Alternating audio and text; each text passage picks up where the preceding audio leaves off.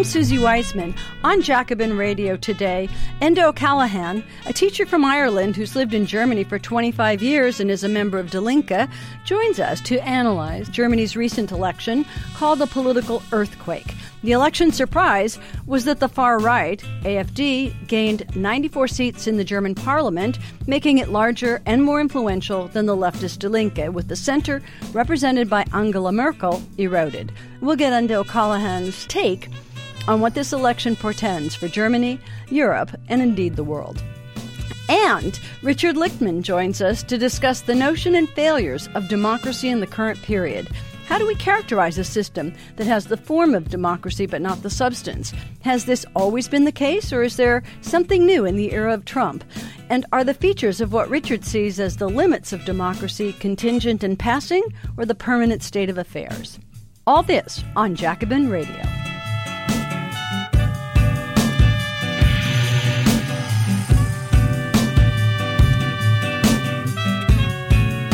Welcome to Jacobin Radio. I'm Susie Wiseman and very pleased to have Enda O'Callaghan with us. For the very first time, we're going to analyze the political earthquake that was the German election. And what makes this a political earthquake is that the center has lost its power, in a sense. Angela Merkel was returned to power, but the far right in Germany has gained the Alternative for Deutschland, or the AfD. It's a far-right nationalist party. Some are calling it openly fascist, at least in part, and they now have something like 94 seats, and they won more than 12%. And more importantly, it looks like the far right, which some call populist right, has outflanked the left, the Die Linke party, which would have been that other flank. Enda O'Callaghan is a teacher from Ireland. He's lived in Germany for a quarter century. He is a member of Die Linke, and we'll ask him about that. And he's joining us today, staying up late from Chemnitz in Germany to analyze this political earthquake. And as I said, it's a surprise result. And, of course, it makes the far right more influential than the leftist Die Linke, and the center has been eroded. So with all of that, welcome to Jacobin Radio. Nice to speak to you. I would differ slightly from your analysis because the drop at the left vote actually increased marginally in total, but while we lost about 400,000 votes in the east, we gained 1 million votes in the west. So the party has sunk deeper roots in the west, but our problems are primarily in the east. I was going to say this makes it interesting because, of course, the East was the so-called former communist bloc, and everywhere they seem to move to the right, and a tremendous indictment of Stalinism, I would say. But go on. I'm sorry I interrupted you. Yes.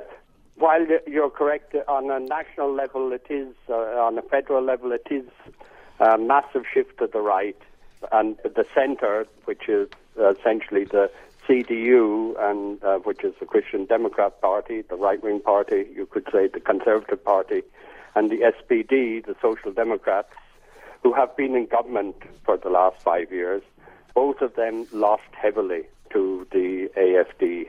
For example, nearly 1 million CDU voters went to the AfD, and nearly 500,000 SPD voters, according to the exit polls that were made. However, the AfD's greatest gain was 1.2 million from former non-voters. And you can also see a slightly similar pattern, although on a smaller scale, for Die Linke. So Die Linke gained over 400,000 votes from the SPD and more than 250,000 votes from non-voters. So there's a polarization. Although there's a shift to the right, there's also a polarization to the left as well. And what you could call the extreme center has collapsed. Yes, and this seems to be something that's happening elsewhere. And, of course, some of the articles that have appeared in the mainstream press say this could be the end of German exceptionalism, or maybe eroding, as you said, not just Angela Merkel, but Germany. In Europe, I don't know.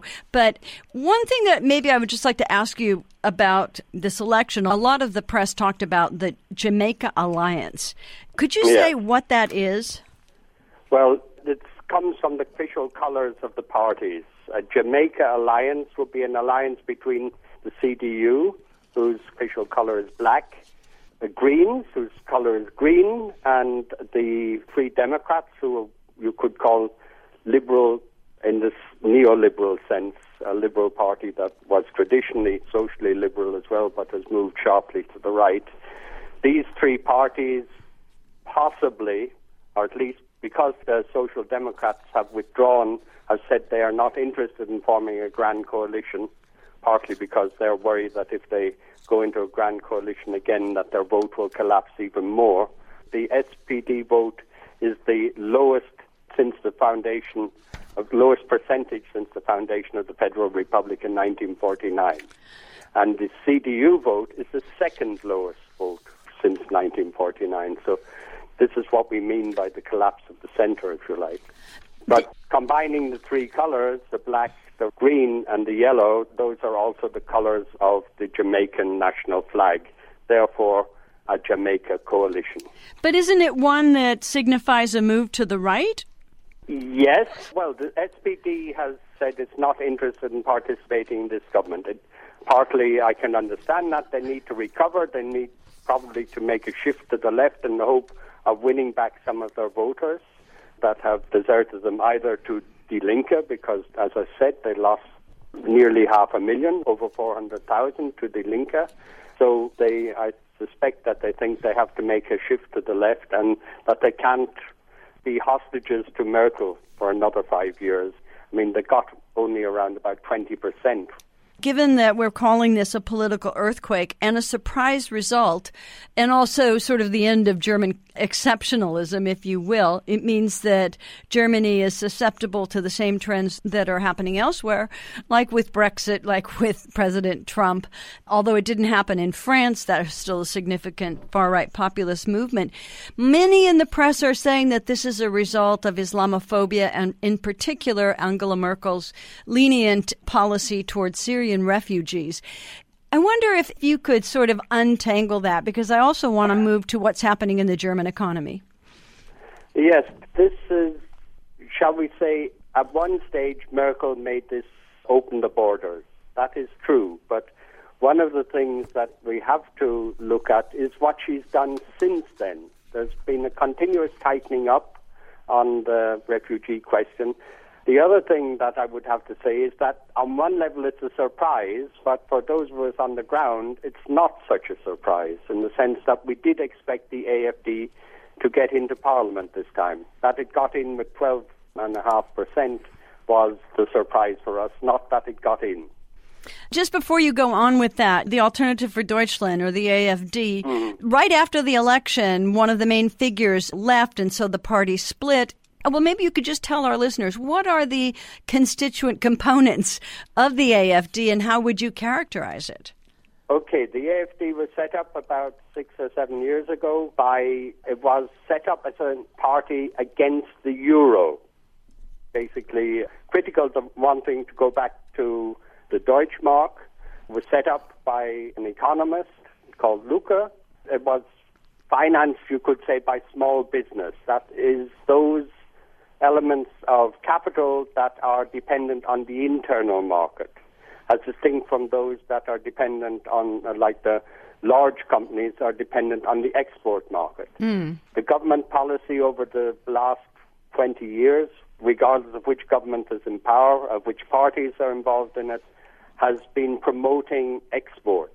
And the euro is very useful for that because despite the fact that the German economy is strong, because it's part of the euro and there are weak parts of the EU which bring down the value of the euro, which means that it increases sales for export companies abroad.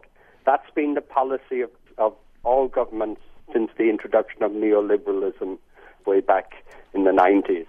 So the AFD was set up to oppose this. But it opened itself to the right, and two additional elements came in. One was, if you like, national conservative elements that were based on small-scale capital, but also appealing to, if you like, those who felt that the modern world was becoming, that they were losing their national culture and all those things, the internationalization, if you like, of culture. So you've got that element, which is also strong within the Christian Social Union, the Bavarian sister party of the CDU. But in other parts of Germany, the CDU organized, the CSU doesn't. So many people from the right-wing National Conservative part of the CDU were attracted to this party. And what about the anarchists? Another element, however, is a group of people who are essentially neo-fascists, right, who are not from the traditional Nazi parties. So these two elements moved into the AfD, and essentially they booted out Lucke, the founder of the party, and his, if you like, neoliberal economic liberals that won against the euro. And interestingly enough, in this election campaign, the euro wasn't mentioned at all. Interesting. It was solely, they ran a campaign which you could say is essentially racist. And the problem is, however, that there is a faction fight going on within the AfD about which wing will set the tone. Either the National Conservatives, who are racist but not fascist. I would say they would prefer to continue with bourgeois democracy, etc. And the neo-fascist wing, which is open to, if you like, what would be the equivalent of the Breitbart people and so on, the identitarians and the various other far-right, the alt-right, as well as being the open fascists. And some of the people actually have, in the leadership of the fascist wing, neo-fascist wing, have actually written for the press of the traditional fascists like the NPD, the National Democrats, who are essentially open Nazis. This is very interesting. And would you say that, just because I want to move on to the rest of it, but that the AfD is right now an unstable formation given all of these various parts of it? Yes, it's unstable in that sense. It hasn't established which, but the dominant wing, one of the reasons that Petri left, she was the federal chairperson, co-chairperson. One of the reasons she left is basically because she had been sidelined. She led the fight of the right against the, if you like, financial liberals back 5 years ago.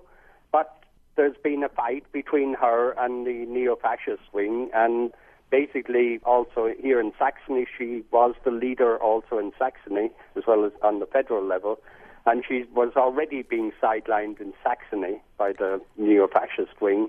And basically, she made the break just after the election in the most dramatic possible way. I suspect that she, in order to have influence, she stayed in the party and got elected. She won one of the what's called the direct seats. That is, she was personally elected rather than being elected from the party list. She was strengthening her hand. Right. So if we could just move a little bit, and the mainstream press seems to be saying that German industry and exports, as you began to say, continue to do relatively well. But the limits for the rest of the population have been shown. There's a rising precariat. There's a rising poverty rate.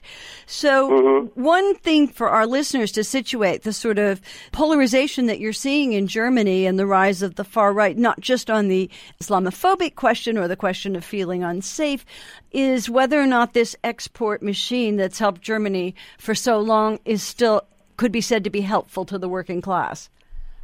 Well, one of the things is that for large sections of the organized working class in industry, like the metal workers and so on, they still have relatively high wages. They're still relatively strong, but the unions for years in these sectors have been basically integrated with the employers, basically defending their industry base. But in return, they've got relatively high wages. But in other sectors, you've got, as you said, there's the increasing precariat, people on temporary contracts, also people who are the German equivalent of 0 hours contracts. Or contingent labor, as we call it here. Yeah, don't know what it's called in the States, but basically 0 hours is what they call it in Britain. The other thing is that in real terms, and sometimes even in absolute terms, large sections of the population are earning less than they earned 17 years ago in the year 2000. Right, so wage stagnation. also one of the great problems in the East is, if you like, slightly older. The people who were socialized in the GDR, one of the reasons they've seen the GDR collapse. Then the West came with wild promises, blooming landscapes, etc., etc. But their real experience was that they became unemployed. Unemployment was totally unknown in the GDR. Everybody had a job. Right. Basically. Even at a lower level. But right. They even had, to a certain extent, you could say they had to have a job. Exactly.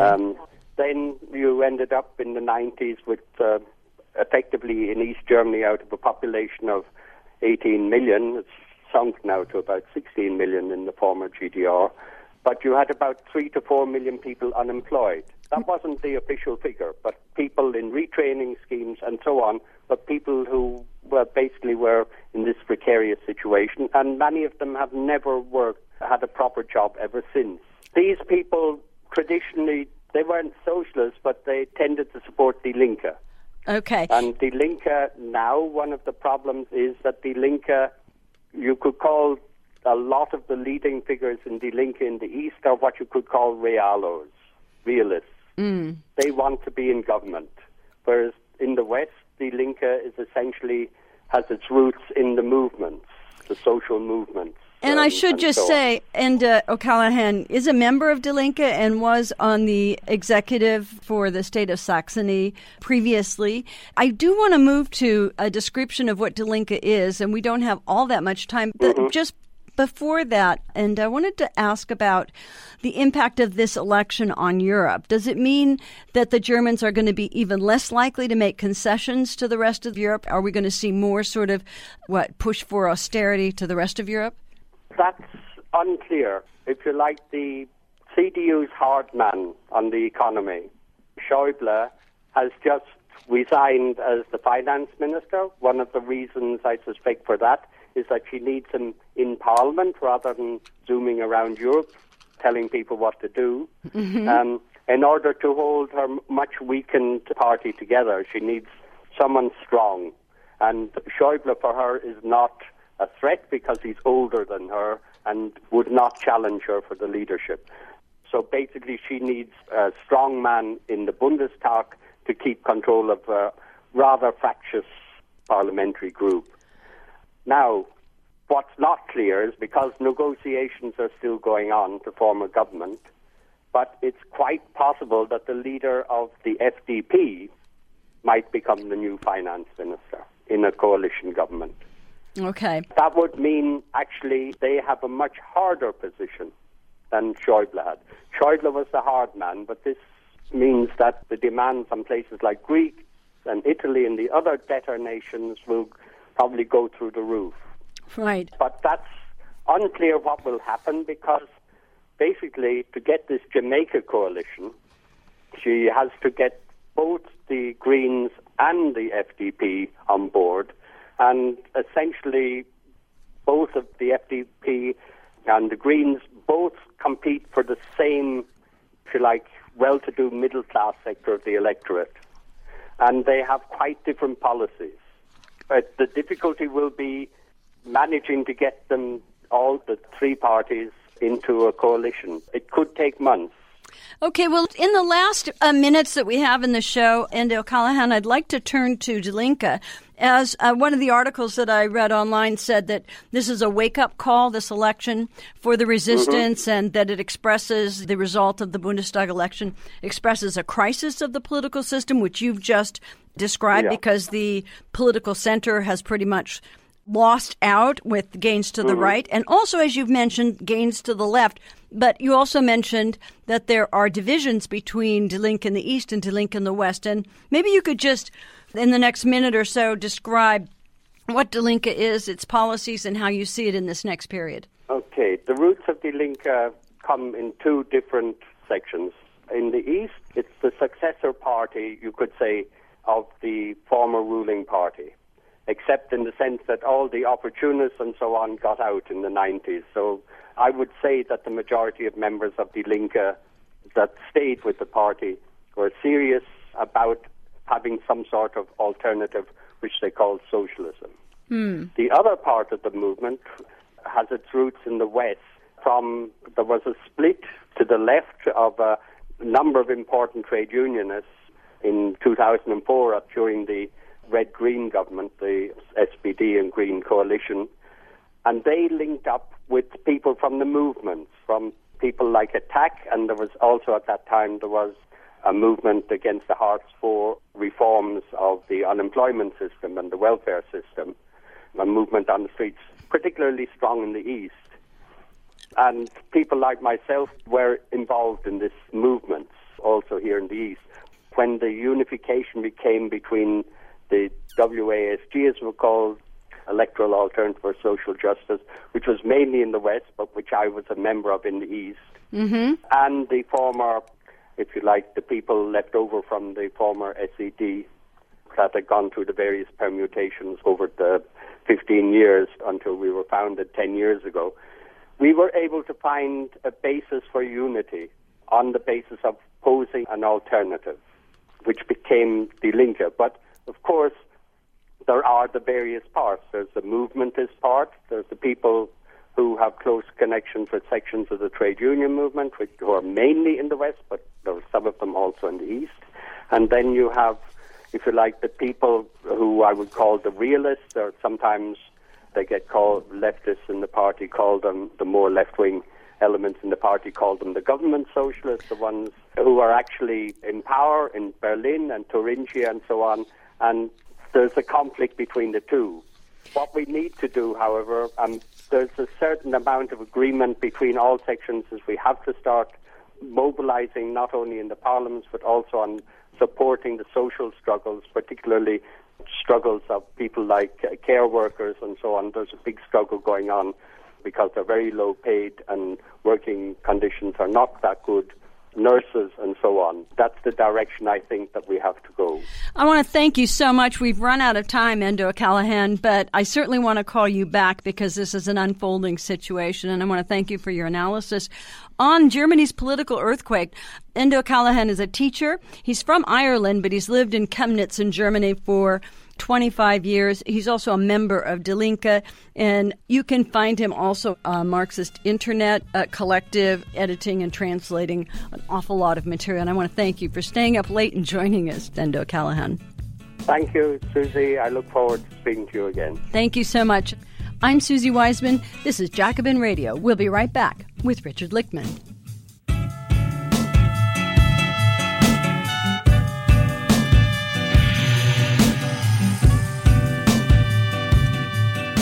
Welcome to Jacobin Radio. I'm Susie Wiseman, and I'm very pleased to have Richard Lichtman with us. He's joining us today to discuss the notion and failures of democracy in the current period. How do we characterize a system, he says, that has the form of democracy but not the substance?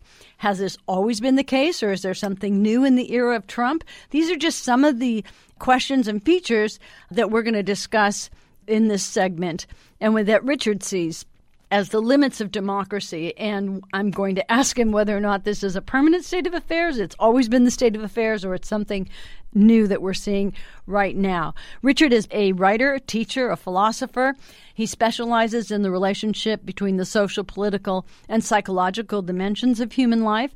He's written several books, and it includes essays in critical theory and also the production of desire, among many others. Just Google Richard Lichtman. He taught at the Wright Institute, and you can find some of his writings. Richard, welcome to Jacobin Radio. Welcome to you. I know we're limited for time, so I will get into things immediately. Well, let's ask right now, what prompted you to be worried about this? And I know that you started out thinking about this book that you said was not very good, and I agree with you, by Timothy Snyder, but it's on how do we characterize the present period and what is the nature of our democracy. Well, being strongly influenced by Marxism, I've always had very dubious accounts of liberal definitions of democracy because they leave out the whole class structure and the basis of capitalism. My concern here with democracy has been long-standing, 40 or 50 years or so, ever since I started thinking as an adult. And the basic consideration goes back to reading the classics. I mean, the classics in the liberal era, like Locke and Hobbes and Rousseau and so on. And ultimately, the question that concerned me most was, what was the structure and distribution of power in supposed democracies, going back to the people I just mentioned and beyond, of course. And it was always obvious to me that if the distribution of power was radically unequal, whatever the formal structure was, the system was not democratic. In other words, I was building a definition of democracy that was substantively egalitarian. That's my fundamental definition. That egalitarianism runs across all the institutions in the society in what I regard as a genuine democracy. So the economic, the political, the social, the cultural, the intellectual, all those have to be substantially equal in order for me to want to call the system democratic. Is that making sense so far? Yes, and I think that Marx would agree with you, and that the idea is that in this case, democracy means that it's at the heart of socialism, and yet it's a word that capitalism has appropriated, and yet, and there's a tension that you obviously are going to get to, which is the tension between equality and democracy. Yes, and the whole point of, I'm going to make a very simple distinction because you only have 20 minutes. I'm going to distinguish between the objective definitions of democracy, which focus on the rules and structures of the system on the one hand, what I'll call the subjective characteristics of democracy, which focus on people's attitudes, beliefs, desires, understandings, and such. Now, the two of those can't be separated, but they are distinct in my mind. And the question is, in the present time, just to jump ahead to where the audience is located historically, I would say that under this current regime that we're in, and its pathology under Trump, we have both aspects suffering from the absence of equality. Or, let's put it positively and negatively at the same time, we have both of these characteristics dominated by the notion of inequality. So the structures of the law are, despite the fact of what they look like formally at times as egalitarian systems, are substantively inegalitarian or unequal power structures. And on the other hand, which is very obvious to everyone, the mass of individuals are not equally constituted in terms, let's say, to begin with, of their understanding of what it is that's occurring in the society around them. The common feature of the objective and the subjective definitions of democracy to me in the present era is they are both dominated by, egregiously dominated by the notion of inequality. So the actual structures of the system and the manner in which people understand and comply with the system are both dominated by very powerfully distinguishable forms of power. I'll stop for a minute to make sure that makes sense. Well, I think it makes sense, and I want to ask you, just to develop the point and to answer this. How, apart from, let's say, the discourse and the manner of this administration, is this different substantially from what has come before? Well, it's very important not to get misled by the pathology of Trump, because he attracts an enormous amount of attention because of his peculiarities and his distinct irrationalities. He doesn't sound like President Roosevelt, for example, or anybody else we can think of. But what his function is to preserve and expand the inequalities, both of the structure of the system on the one hand, as he did, for example, when he supported a Supreme Court justice who was most likely to vote to increase inequality in the system. And everything he does also focuses attention on the inequality of the populace, which is why we have 35% of the population supporting him no matter what he does. I would regard that as a pathological subjectivity. That doesn't mean that the prevailing majority had any better a grasp of what's going on in the world, but they're not as fixated on a given individual who they swear their allegiance to no matter what he does, who claims that he could shoot somebody on Fifth Avenue and not suffer the consequence. That's a kind of pathology we haven't visited before. We haven't had anyone who's been willing to say any such thing. So just to sum up in one sentence, Trump is misleading in the sense that he serves a purpose. The purpose is usually said to be himself, and that's certainly true, but he serves himself by serving institutions in the society. He serves the monopoly capitalist structure, and he serves the irrationality of the mass of the majority of the people. Richard Lichtman, if you see that those who support him have supported him because they see him as something different than the establishment, and in a way the vote for him, many think, was kind of, a middle finger to the establishment, and then he governs in perpetuating the very things that cause them to turn against the establishment in the first place. How do you see that? Do you see this in a political, a psychological way? How do you see his support? Well, if we're talking about people's support, then we're more in the subjective realm. And that support I would define very quickly as the idea of an individual who can defy the system. In fact, what I've been arguing for the last 5 to 10 minutes is he doesn't defy the system, he supports the system, but he appears to defy it because he does such things as make the statement that I just referred to about killing somebody on Fifth Avenue. And that sounds like it's completely independent of anybody's previous rational judgment as a president. But the 35% who support him in part, I think, because at some deep level, and I hate to get into this kind of amateur psychoanalysis, but I think a large number of the percentage of people in the United States feel powerless, and they identify with a person who seems to be able to establish his power.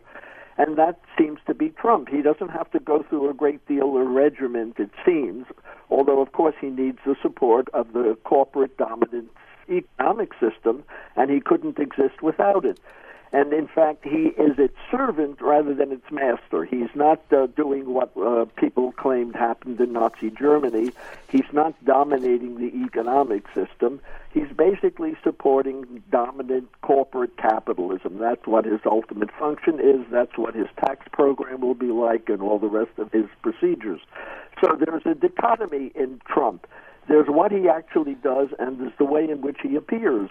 And the way in which he appears is appealing to 35% of the population, we are led to believe, and they support him because they feel powerless and they want to identify with somebody who seems to be able to exert any power under any circumstances. He can attack a woman's genitals, he can attack a person on Fifth Avenue. That appeals to very deep and, I suppose, powerful appeals that 35% of the population find more important and more compelling than any of the defects of Trump. So, Richard Lichtman, you started out by talking about democracy and how you defined it, and then your description of the Trump era is one where essentially it's business as usual, except for this sort of irrational statements, or let's call it the unconventional statements, or even the Twitter feeds. You didn't mention that, but just his communication style and the kind of support that he has garnered. But let's take it back to democracy, because I think you were also saying that democracy seems to be more threatened now under Trump than, say, under a Bush or an Obama. I think it's more threatened under Trump. And I think you and I had a previous conversation I will inform the audience of, where we got into a discussion of what we should call this system. And I used the term totalitarian at one point, and you objected to that. Right. And I understand the objection. This doesn't sound like Italy or Nazi Germany. But what it does sound like to me is corporate capitalist domination. That's the system that I see before me. And I use the term domination because domination does not eliminate protest. Totalitarianism, by its very meaning, means total. Domination means more control, more power, more influence than any other group in the system. And the corporate capitalist structure seems to me to be the dominant institution. So I would use substitute for totalitarian domination. Okay. which leaves some breathing room to those who protest against the system. Well, including me, and maybe I could just very, very rapidly say that I do not accept that it would be totalitarian, even though, and I also thought that Stalinism was not quite totalitarian. It was an attempt to be totalitarian because there was never total control of the economic mechanism or, of the map of the human mind, if you want to see it like that. And I don't see that here either. But, you've said it's a new form of domination. I think I just want you to try to address how this is different. Hasn't democracy always been limited? And, hasn't there also always... There was no pretense of democracy under Hitler, right? Under the Nazi Party, nobody pretended or had any illusion that there was anything approaching democracy in Nazi Germany. No, but I'm talking about here in the United States. Okay, well, in the United States, we have all sorts of institutions that appear formally and abstractly to be supporters of democracy. We have a legislature, for example. We have a president who is chosen. We have a Supreme Court that is chosen by a president who is chosen. In other words, these all seem to be exercises of choice. And we tend to associate democracy with choice, the individual having alternatives where the choice can be made among the alternatives. But I think we have to get closer, maybe in another program, where we discuss some of the notions of the Frankfurt School of critical theory, because the idea of having choices doesn't tell us what the nature of the choices happens to be. And the choice between a given Republican and a given Democrat these days is really, I would say, a pseudo-choice or the pretense of a choice. So it looks like a democratic system, but there are very clear boundaries, restrictions, limitations on what the Republican and the Democrat can propose. They can't really propose, either of them, a significant transformation of the tax system, to take an idea that's around right now, and they can't propose any really significant alteration in the corporate structure. They may have disagreements among themselves, but between the two of us and anybody else who is sympathetic to socialism, these corporate systems have a persistence and a dominance that makes it impossible to unmask them. So that very few of the population in the United States would consider eliminating the large corporations and replacing them with genuinely social democratic institutions. The other issue, just in terms of democracy, the fact that the Republicans could not repeal the Affordable Care Act with all of its, problems or propose their monstrous so-called replacement. And I think that it may be the same with tax reform. The fact that they can't get it through must, I would say, be seen as some measure of democratic opposition that doesn't allow the worst forms to go through. Is that? But Susie, you'd agree, wouldn't you, that the Affordable Care Act, better than the alternative that was put forward, is a very restricted and limited account of how to take care of health in the United States. Oh, absolutely. We're still a very backward nation. We don't resemble even the accounts in Europe, for example, in countries like Germany or Sweden or Denmark or wherever, where everybody is covered. And we're not anywhere close to that. So why do we think we have choice in this system? We don't have any real choice, and we have, 25 million people who are not covered at all. Do you think we have veto power in any way? It's much easier to have veto power in a society like ours because any of the procedures put forward, let's take Bernie Sanders, for example. He's not making any radical assault on the income tax system, for example, or on the corporate structure. He wants to moderate it, and that's what we get in this society. We get changes around the edge, changes around the fringe.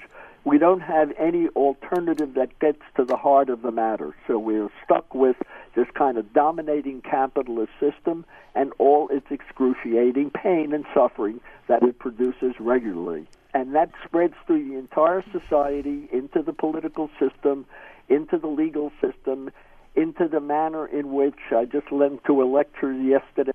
Terry Cooper's talking about his new book called Solitary, the way in which prisoners are treated, thrown into solitary, abused as human beings. That's part of the culture of this capitalism that most people don't want to pay attention to. It's too gross. It's too painful. It's too disgusting to think of a person in a cage for 10, 20, or 30 years of his or her life. Right. So we don't pay attention to it. I'd say that's a sign of a pathological culture. We have no respect for individuals as such. We care for the people whose influence can support our influence. So, Richard, we have about a minute and a half left, and I want to let you take it. And, of course, tell the listeners that I'm going to have you back to talk about, let's say, approaches to change it, because certainly right now in the Senate and in the House, there's a bill for Medicare for all, and it's garnering widespread support because the population supports it, especially because, I think, of Bernie Sanders' longtime campaign and also, the Republicans' attempt to take away the inadequate health care that people now have access to. Well, I think Bernie Sanders is an advance, not because what he proposes is a solution to the problem, but because it at least dislodges the corruption that has restricted this system for a very, very long time. But I wanted to suggest to your readers, if they can get hold of Terry Cooper's book on prison systems, for example, and see the way in which we treat supposedly human beings in the most inhuman fashion in solitary confinement in the rest of the prison system, you'd understand what I meant by saying this is not a democratic culture. This is a vicious, destructive culture or anti-culture in which people who are in our way are put out of our sight, put into cages, literally into cages, and ignored and permitted to rot for the rest of their lives. Do you have any message of hope as we go out today, Richard? My message of hope is that people is the last of Marx's remarks. Remember when he said the people have previously tried to understand the world, the point is to change it? Yes. The theses on Feuerbach? Yes. I think that what one needs is to take one's theory and bring it into the world, to change it along the lines that socialists understand requires their commitment to an egalitarian system in which there is genuine democracy along all the lines, all the institutions we've talked about. The economic system to begin with, the political, the judicial, and so on and so forth. All of those aspects have to be democratized, which means also people need to be educated, they need to educate themselves, they need to study and have conversations, meaningful ones, with people they don't necessarily agree with, but people who take the idea of trying to discover the truth to be the basic requirement of a full human life. I want to thank you so much for joining us, Richard Lichtman. His books include Essays in Critical Social Theory, The Production of Desire. Google him. He's a longtime writer, teacher, and philosopher, and has been speaking to us today from the Bay Area. And my book is translated into Turkish if you've got any Turkey readers. Okay. Thanks for joining us today, thank you. Richard Lichtman. Thank you. And I'm Susie Wiseman. This is Jacobin Radio.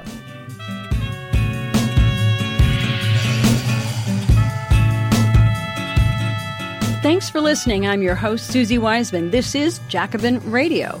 Thanks to producer and director Alan Minsky and to Jacobin Radio's Micah Utrecht. Bhaskar Sunkara is the founder and editor of Jacobin Magazine, and special thanks to Robert Brenner, and thanks to you for listening. I'm Susie Wiseman.